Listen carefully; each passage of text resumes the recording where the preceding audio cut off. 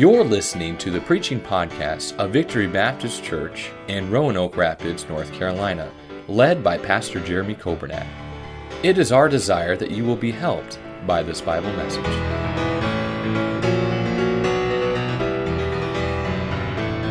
The children of Israel were getting ready to go to a battle, and the enemy was not too concerned because they said their God, he's just a God of the mountains, but he's not a God of the valley.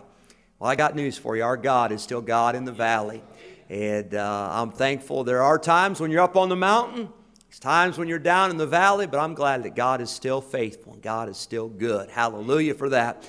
We're going to dismiss the teens on target to go to your service with Brother Nathan and Miss Grace. And we are privileged tonight.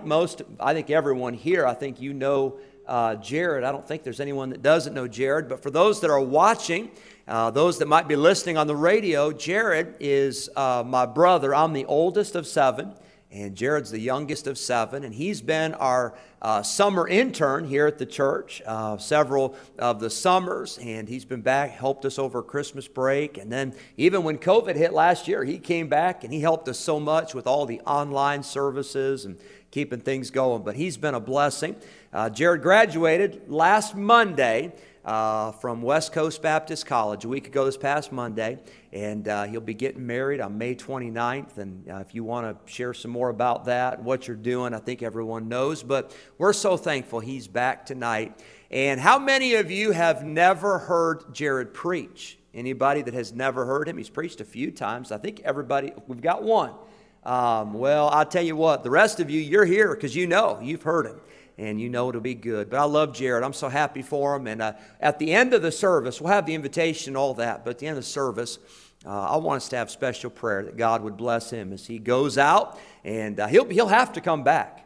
He'll have to come back to visit Mom, right? And to visit your 2 sisters and brother and all the nieces and nephews and all that. You'll have to come back. But I don't know when that's going to be. It might be a little while, so I certainly want us to have prayer for him at the close of the service. But Jared, we love you. Come on and preach, and we're looking forward to hearing from you tonight. Turn your Bibles, if you have them, to 2 Corinthians chapter 5. 2 Corinthians chapter 5. How many of you have had someone in your life who just knows when to say the right thing at the right time, right when you need it? Tonight I got to church, and my mom said, Jared, I don't think there's going to be very many people here tonight. Then I get into church. I get into church tonight, sit down, and my sister Julie says, Jared, you look really nervous. I'm like, what do you say to that? What do you say to something like that? Like, thanks, I know I look nervous. So, Jennifer, thank you for not saying anything tonight. I appreciate it.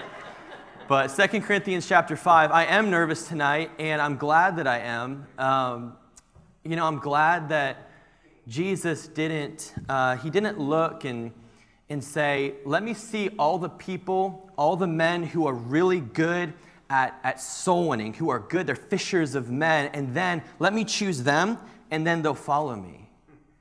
No, what does Jesus do? He says, hey, follow me, anybody. It's an invitation to anyone, and I will make you fishers of men.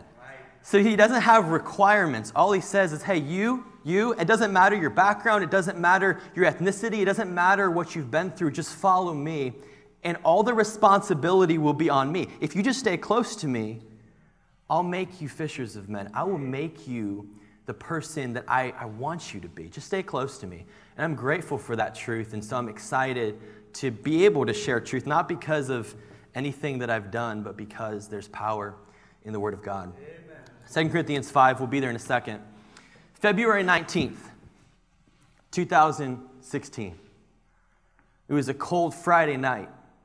Geneseo, Illinois, small town, and anyone who's been in the Midwest knows that winters there are not the greatest. Pretty cold, you got to dress for them. And that night, I was a senior in high school, 17 years old, and I was playing basketball at the local gymnasium, the YMCA in town, and I was in the middle of a basketball game. And you got to remember, as a 17-year-old, basketball was everything for me. It was my life. I breathed basketball. I knew every stat. I knew every player. I knew every team, everything. And any conversation you had with me, somehow I would connect it. Like, speaking of basketball, this is what happened. Nothing to do with basketball. I just loved it. And on that night, I was playing in a basketball game, and I remember, of course, my phone was off to the side. I wasn't paying attention to my phone. I was into the game. And finally, one of my friends, hey, Jared, hey, someone's trying to get a hold of you. Check your phone. So I went, checked my phone, and I had several missed calls, texts, and finally I called back Caleb, who's in here. And Caleb said, Jared, stop what you're doing. It's your dad. He said, I don't know what's going to happen. He said, just rush home. He said, stop whatever you're doing. And of course I did. I left the gym, sped back home, was driving faster than I've ever driven, yet it seemed like an eternity. And I got home seeing the ambulance, and then of course we all rushed behind the ambulance to the hospital. And I remember as a 17-year-old boy sitting there across from the doctor, and the doctor saying, Jared, I'm sorry, but your dad, he didn't make it. And in that moment, you know what didn't matter to me? What didn't matter was the score of the basketball game I was in. What didn't matter was how many likes on social media I got or what I was going to be doing with my friends the next day. None of that mattered. The only thing that mattered in that moment was my relationship with my Father. And there's coming a moment in 2 Corinthians chapter 5 for all those who know Christ that will be the ultimate reality check. Where some of the things that we think on this earth mean so much and that we really live for and we think are great motivations, and we'll come to a moment and we'll realize there were a lot of things that I thought mattered don't really matter. 2 Corinthians 5, Paul is writing to Christians, and he starts by giving this introduction, and he says, hey, our lives as Christians, the word picture he uses, said it's like tabernacles. Like it's just a temporary stay. We're here, but we're not citizens of this country. We're citizens of heaven, and if you're saved, it says you have the earnest of the Spirit, a down payment, so you know, hey, how do I know that God's gonna come back for His own, and there's gonna be a rapture and go to heaven? How do I know? Well, we have the Holy Spirit in us that secures us, that seals us into the day of redemption, so we can know, hey, of course I'm saved. I have Jesus in me. I have Christ in me, the hope of glory. And so he goes through and he gives Christians this hope. Like life is a vapor. We're here for a short time. You know, life, it appears, but then it vanisheth away. And we're citizens of heaven, and we're going to spend eternity with our King, ruling and reigning with him. But there's a moment of time that's often overlooked that is the small gap right in between our life on earth and forever with Christ in heaven. And it's a moment that Paul gives us a glimpse at.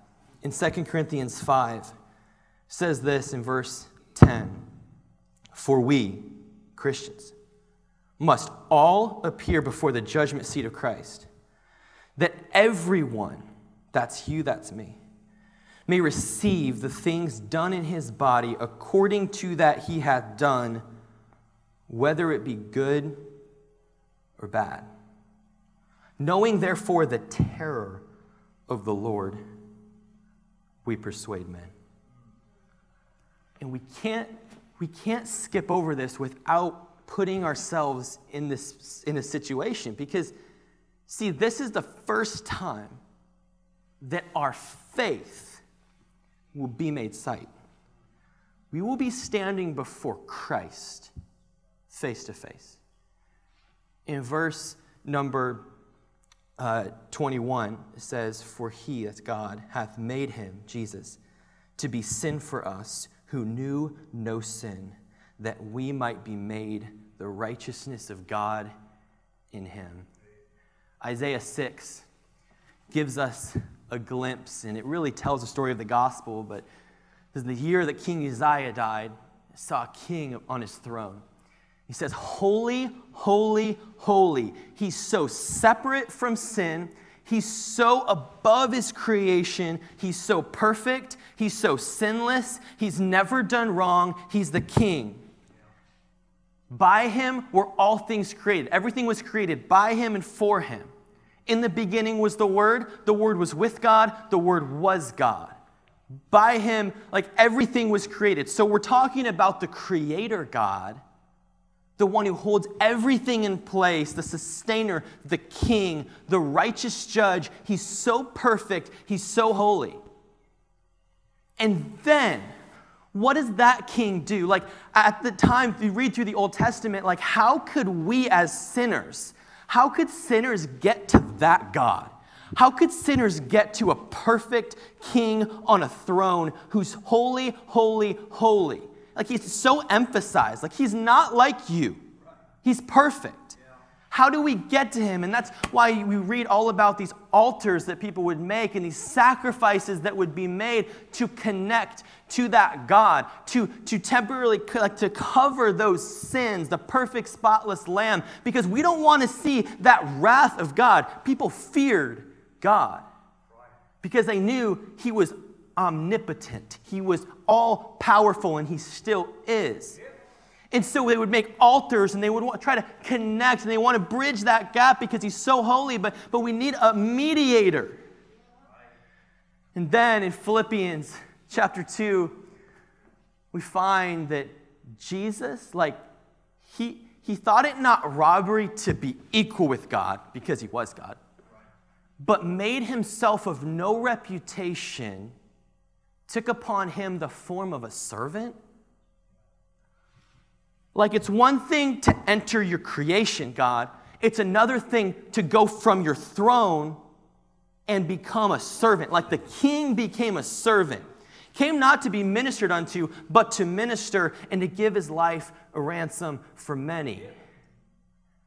And then, what does John say in John 1? Gives a great introduction to this king, and he says, "Behold, the Lamb of God, who takes away the sin of the world." See, through the Old Testament, what would happen? Why is he referred to as the Lamb of God? Why is he the ultimate sacrifice? What's the big deal? We don't sacrifice. Yeah, but through the Old Testament, you see, sin is such a big deal. It's so terrible to God. He hates it so much. And so what people would have to do is they have to get these spotless lambs, because sin has to have a payment, has to have a penalty. Sin doesn't go unpunished. It never has, it never will. So what would people do? Well, they would get these lambs, these perfect lambs, and they would take them to the slaughter, and they would cut the throats of the lamb, and the blood would come out, and it would atone, it would cover, it would be a satisfactory payment for the sin. And the high priests at the time, they would go through the Holy of Holies, and what would happen? They would literally have a rope around one ankle, and on the other they would have bells. What's that about? Because the Holy of Holies, where the presence of God was so holy, it was so perfect, that when they went in, if the priest did something wrong, when he took the sins of everybody in there, if he did the wrong thing, if he wasn't right with God, and he dropped dead, which happened, then nobody was going to go in. Nobody was going to go in and risk dying, right? He was so holy. And so what would happen? When they stopped hearing the bells ringing around their ankles, the people would start pulling the rope to get him out. Let's send somebody else in. We don't want to go in. That's the holy God that we're talking about. And then John says, and imagine the audience thinking when John says, "Behold," take notice, the Lamb of God. Whoa, wait. Singular? One lamb can take away the sins of the world? No more sacrifices? We can now go before him boldly to the throne of grace? How can this be? And then to think that he came unto his own, and his own received him not. No, we're good. We're good keeping 613 laws.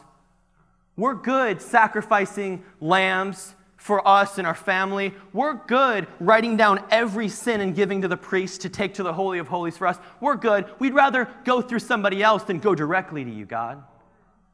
Are you kidding? And Jesus, the King, the Creator, God himself, he suffers physically, emotionally, spiritually. Why? For you, for me.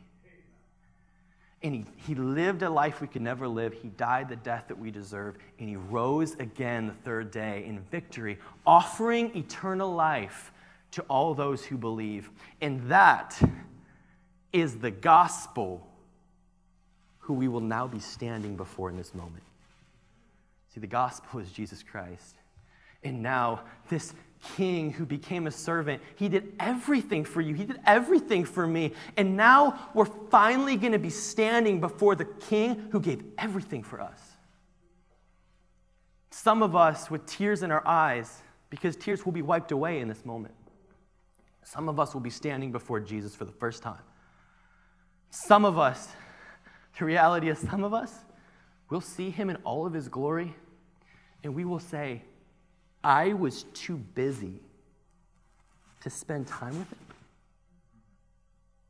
Like, I didn't believe that he was powerful enough. Like, he was powerful enough to save me, but he wasn't powerful enough to break me of my temptation, of my guilt, of my past, of my addiction. Like, I loved sin more than him? Are you kidding? Like, I didn't think he was good enough to follow. I didn't think he was good enough to surrender because I thought he was just looking for those, like it was about me, not him. Are you kidding? God will have to wipe the tears from our eyes, and I want us to notice a couple words really quick because there's some questions that have to be answered from this text. Some scary questions. Questions like in verse 10, why is it going to be a judgment seat? Why will there be terror in verse 11? And why will we receive things done in our body, whether they be good or bad? We can't just ignore that. Like, we have to dive into that. We have to figure out, well, what's it talking about? Like, I thought Romans 8:1 was still in the Bible. There's now, therefore, no condemnation, no penalty to those who are in Christ Jesus. And that is 100% true. Why? Because Jesus took all of that sin. He's a perfect judge, which means nothing can go unseen, nothing can go unpunished. So every sin was taken on him. So what's the judgment? See, the judgment here is not a penalty, a condemnation. It's a decision that Christ will make. When he examines your life and he opens the books and he sees, did my life line up with the life that he wanted me to live? The life of victory, the life in freedom from bondage, the life living selflessly and sharing the gospel with others, talking about the one who gave everything for me, does it line up? Because he won't give us rewards for things we didn't do. He just won't. See, some of us, you're thinking, you know what? Okay, I get it. Like, did I live the life for God? Well, yeah, check. Because I'm in church Wednesday night. I'm a nursery worker. I'm a bus captain, a bus worker. Like, I work in junior church. I greet. I sing. I do all these things. Like, one time I actually went out and I went soul winning, with the church, or I went on this missions trip, or I did these things. Are you kidding me? Of course, Christ is going to be so pleased with me. But in 1 Corinthians chapter 4 and verse 5, the same moment is described. It says, in that moment, it's not just going to be the works that are judged. It's going to be the why behind it all. Our motives for what we did will be judged. Will it be wood, hay, stubble? Will it make it through the fire? Only one life soon will pass. Only what's done for Christ will last. See, sometimes we ask the wrong questions. If we're honest, we've asked the wrong questions. Because we'll ask things like, in a moment of temptation or a moment of decision, we'll justify or we'll say things like, well, if I do this, will God still love me? Of course. God is love. It's unconditional. No matter what you do, like read Luke 15. It doesn't matter your story. It doesn't matter if you're the prodigal or you're the proud son in the home. It doesn't matter. He loves you no matter what, and he wants you to come back to him. But what we should be asking as children of God is, if I do this, if I think this, if I say this, if I don't do this, will God be pleased with me? See, there's a distinct difference through Scripture of God's love and God's pleasure. His love is unconditional, but his pleasure is far from unconditional. See, my mom's in here tonight, She loves me. She's always loved me no matter what I do. There have been times when I've made some terrible mistakes. I've done some things without thinking. I've said things that were terrible, and she still loved me. But in those moments, she was not pleased with me. Any parent, any relationship you have, you know exactly what that's like. Of course, I love you, but I'm grieving for you. And what we have to understand is that in every moment of every day, there's only two options. No matter what we do, no matter what we think, no matter what we say, God is either pleased with me or he's hurt by me. And there is no in between. Like everything you do, like that's why Joseph said before the written law, he's like, how can I do this great wickedness and sin against God? That's why in Ephesians, it's like, well, grieve not the Holy Spirit. See, you're either crucified with Christ or you are crucifying Christ. He died once and for all, but he's still hurt by sin. Sin never goes unpunished. He still hurts for your sin because he sees, don't you understand that I died for that sin? Don't you understand that you don't have to live in that bondage? Don't you understand that victory is for all those who just accept it? All you have to do is follow me and trust that I'm better than that. Just follow me and see. Follow me and see what a life of joy is like, a life of peace is like. But do we really claim that? Are we living a life that pleases God? Are our thoughts pleasing to Christ? Are actions pleasing to Christ? It's how we treat our neighbor, our coworker, pleasing to Christ. Well, I would never do that. Of course. You're talking about somebody who doesn't even know Christ. Of course they're not going to act like a Christian. But that's how they're maybe, hopefully going to become a Christian is by seeing how you react. Is it pleasing to Christ? See, how do I please Christ? I want to please Christ. How do I please him? Verse 11 says, knowing therefore the terror of the Lord, we persuade men. Now, what's the terror going to be? What's the terror? What's that fear? What's that dread? What's that, the tears? Like, what's that all about? It's because when we get there, it's not going to be Christ punishing us. It's going to be seeing the nails, the nail scars, the side, the look on his face, to know that all that sin was taken on him. He took every sin that I have, am, or will commit was taken on him, and he took it all because he's a righteous judge, and every sin has to be punished, and he took everything on him, and we'll see him, and we'll realize in that terror. See, my fiance, Erica, in our relationship, I love her, so when I do something wrong, if I do something that I know she doesn't like or she said not to do, my fear is not her punching me, although she punches hard. My fear is not what she'll do to me. Like, that's not really, I don't really care about that, honestly. Like, it's whatever. I can get over it. What I dread, what I fear is doing something and seeing the disappointment, seeing the tears, seeing the hurt. That what I did hurt the one I say I love. And that's what the terror is going to be.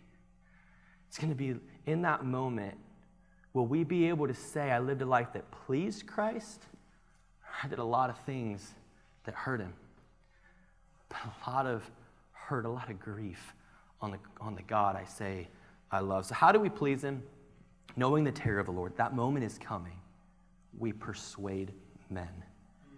Verse 20 also says, now then we are ambassadors for Christ. Like, do you want to please Christ? Just go tell people about him. Amen. Like, how simple is that? Like, after all of that. And what's so crazy is I always used to think that soul winning, like telling people about Christ and heaven and telling people about that, I thought the motivation was seeing and saying, oh, they're either saved or they're lost. Like, one day they're going to stand before Christ. But here in the context, that fear, that motivation to tell people about Christ is that we will stand before Christ. So when we pass these coworkers, when we pass the person in the drive-thru, when we see this person in Walmart, when we see this unsaved family member, and we have to realize, you know what? If I don't tell them, like when the Holy Spirit is prompting me to talk to them and I don't, God's hurt. Like, Are you ashamed of me? Like, do you not think that what you have is good enough to talk about? Because if you love something, you'll talk about it. If you love sports, you're going to talk about it. If you love politics, I don't know about that one. If you love your family, you're going to tell people about, look at my kids, look what they did. If you love Christ, you're going to talk about it. Amen.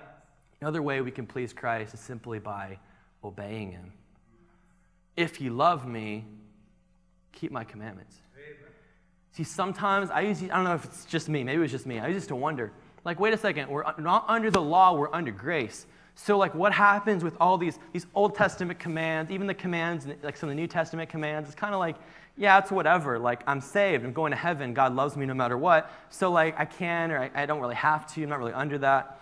And here's the reality that took me a long time to come to, but it's a greater motivation, is that God's commands are not demands.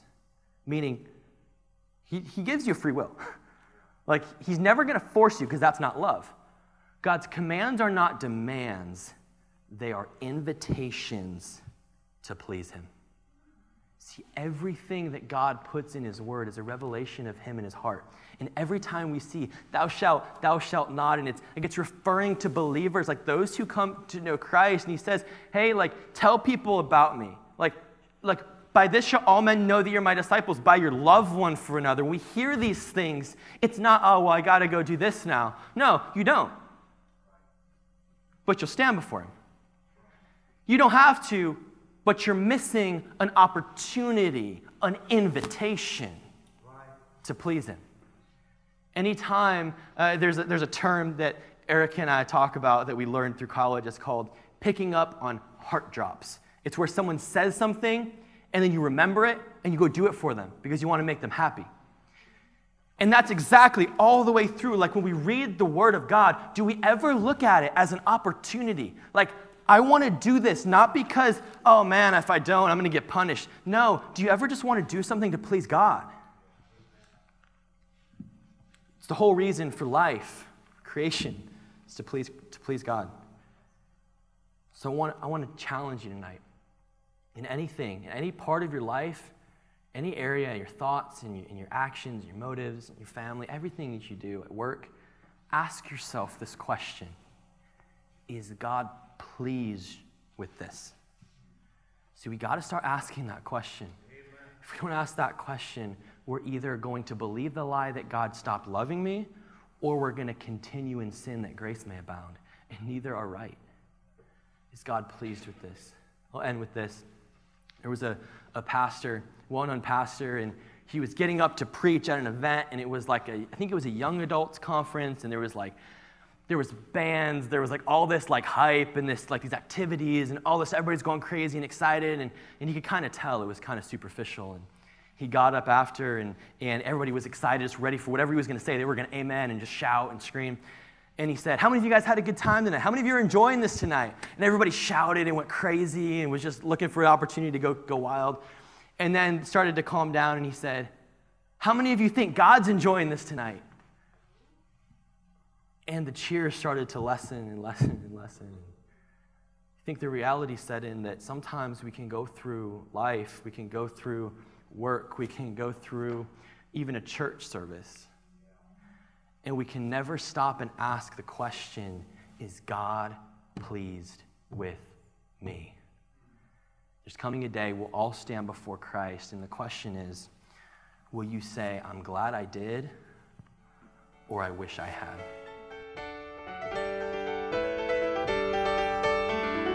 Thank you for listening to the preaching podcast of Victory Baptist Church in Roanoke Rapids, North Carolina, led by Pastor Jeremy Kobernat.